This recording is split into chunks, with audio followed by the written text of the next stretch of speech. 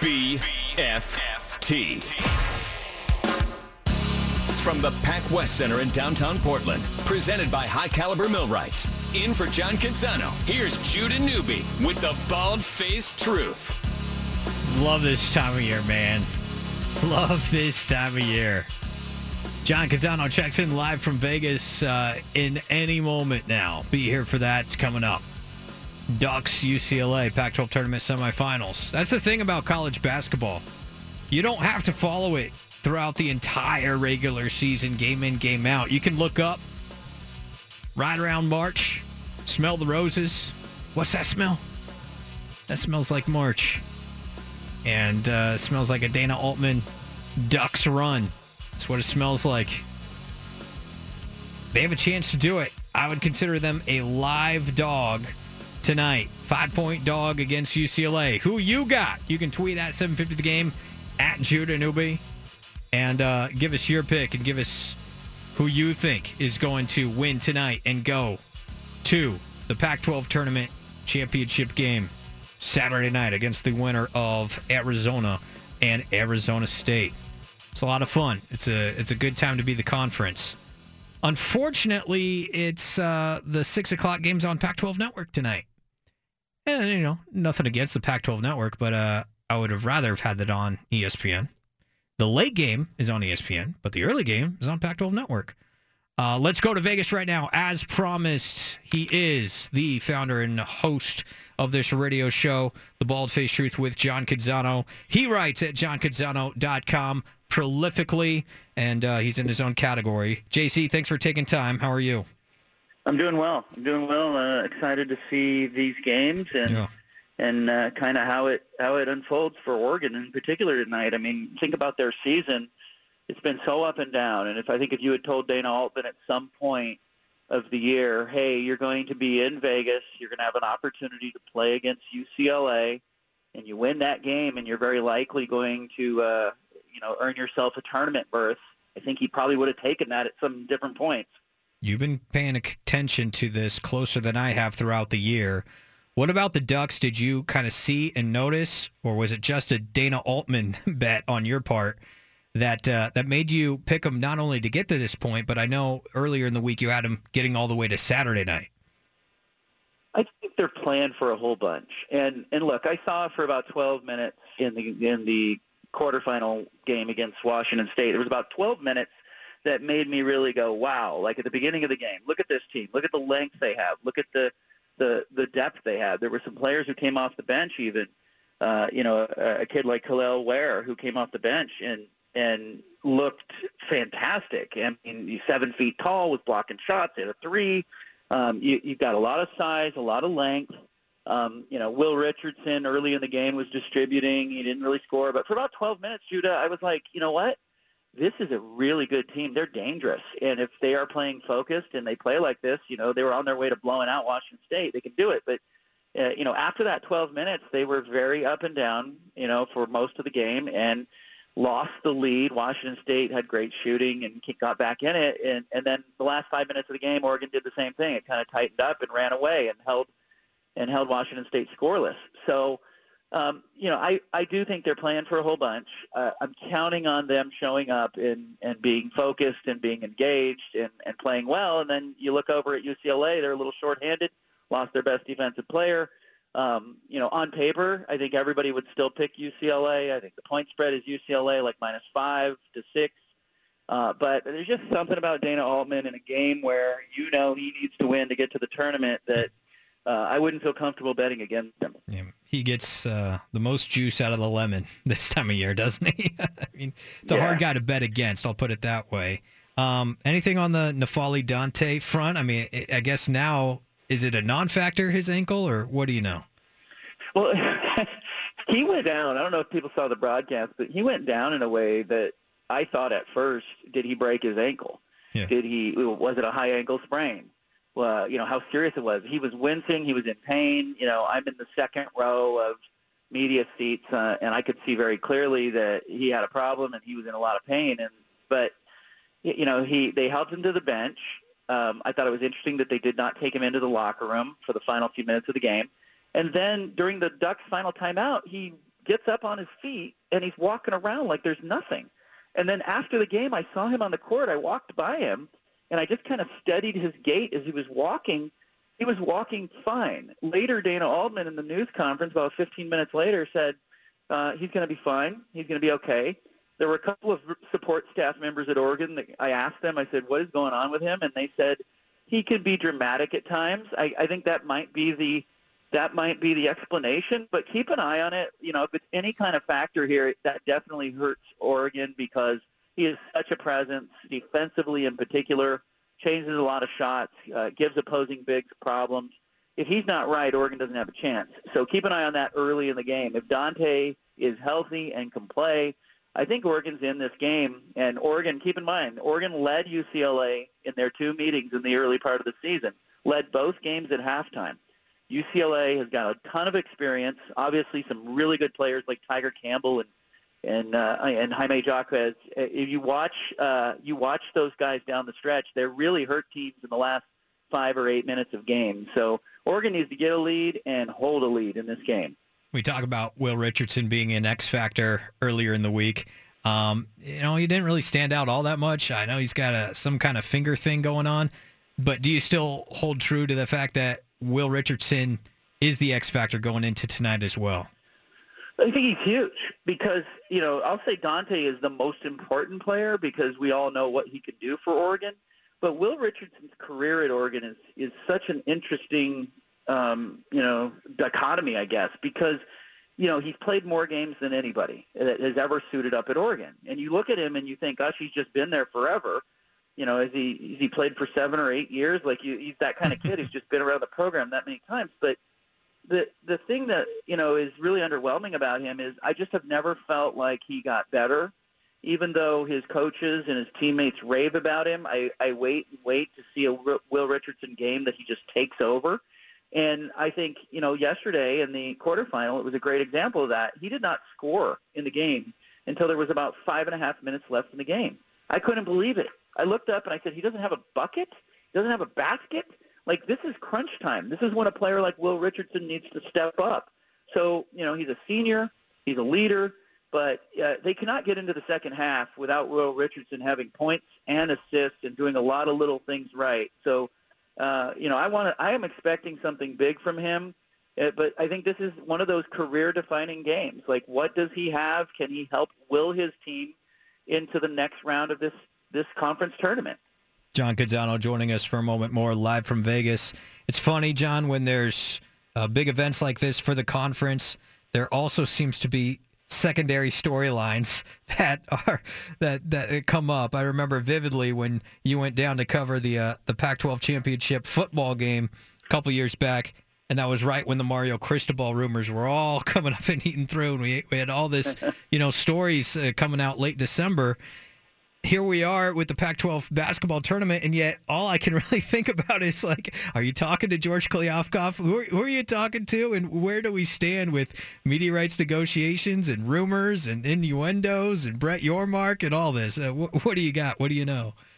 Well, look, my whole thing is I always tell people I'm here to serve listeners and readers, not the Pac-12. I'm not a mouthpiece for the conference. I'm not a mouthpiece for some network. My dog in the fight here is to put some sunshine on the matter and try to figure out what's going on. And I'm trying to get to people who are in that room, who are having those conversations with George Kliavkoff and talk to him himself. And he is at the arena. I did see him last night at the arena, walked past him. He did go to some suites and talk to some high-level donors at Washington State and Oregon during that game. So he is making rounds, but he's not doing any media talking. And I think that's been a mistake by the conference all along. And in that void, what we have seen crop up is a lot of misinformation.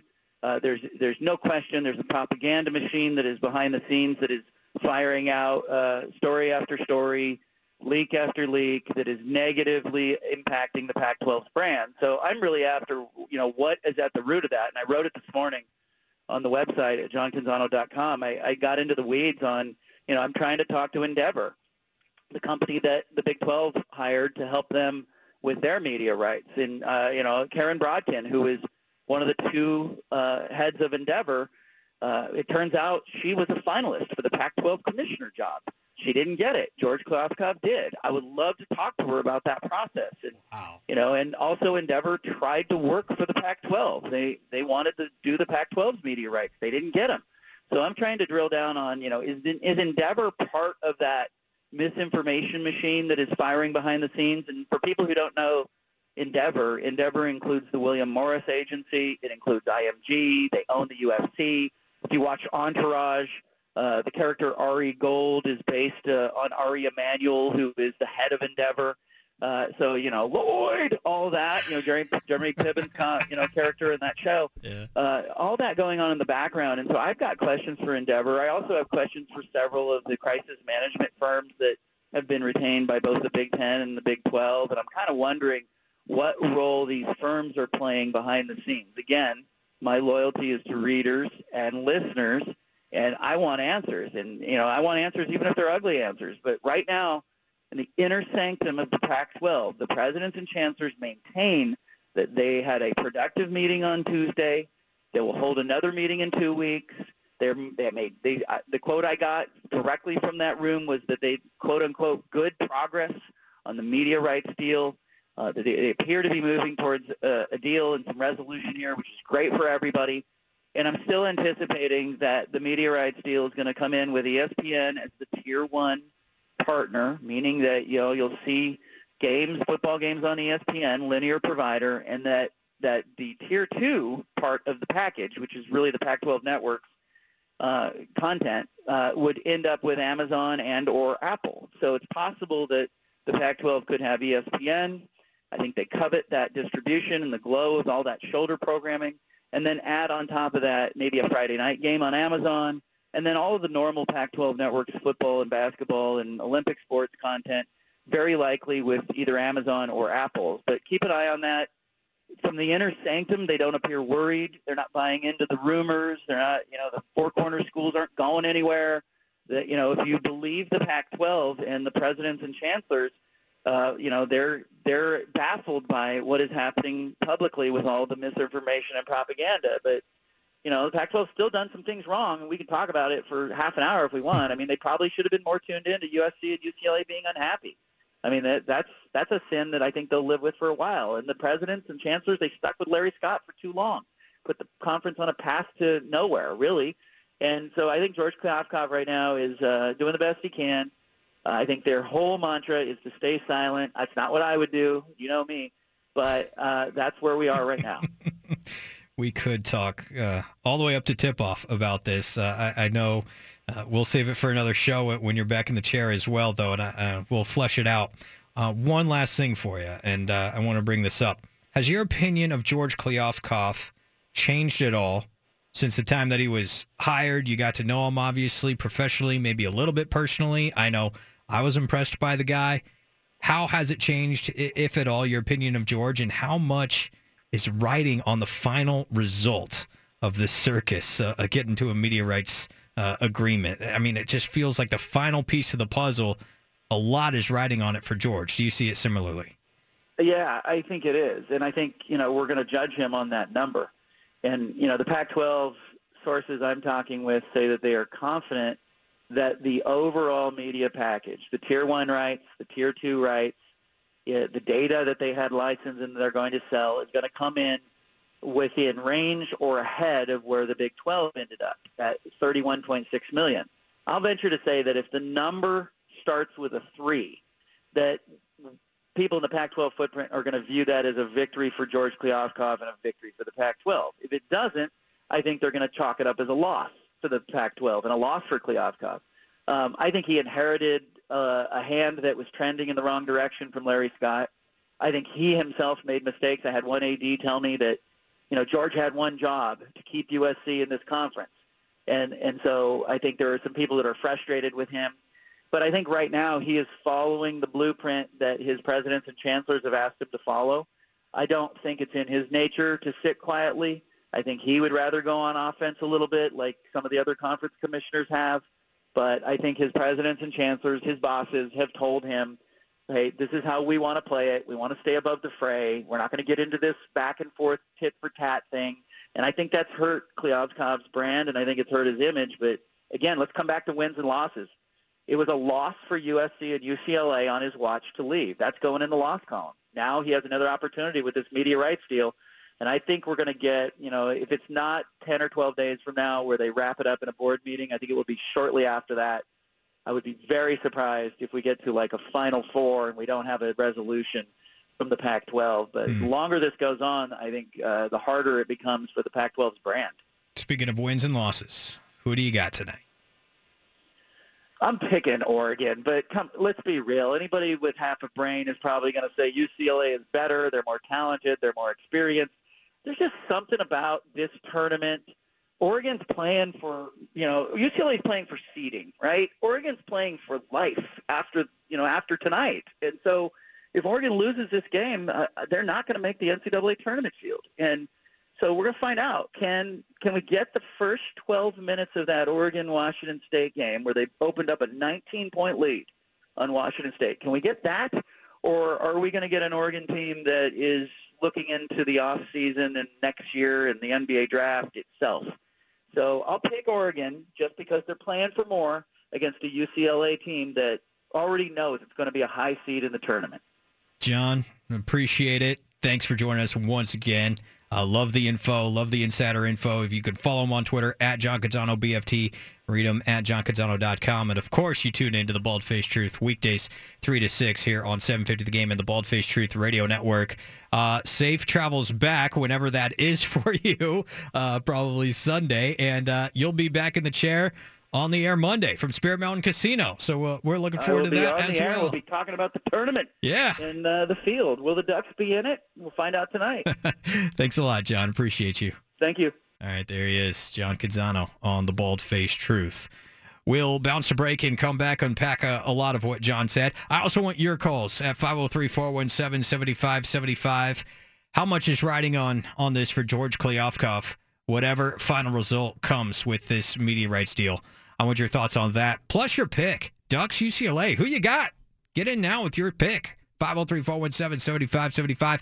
We'll have the play-by-play of that game right here on 750 The Game and 750thegame.com at 6 o'clock. Bounce a break and come back. Judah Newby in for John Canzano on the Bald Faced Truth.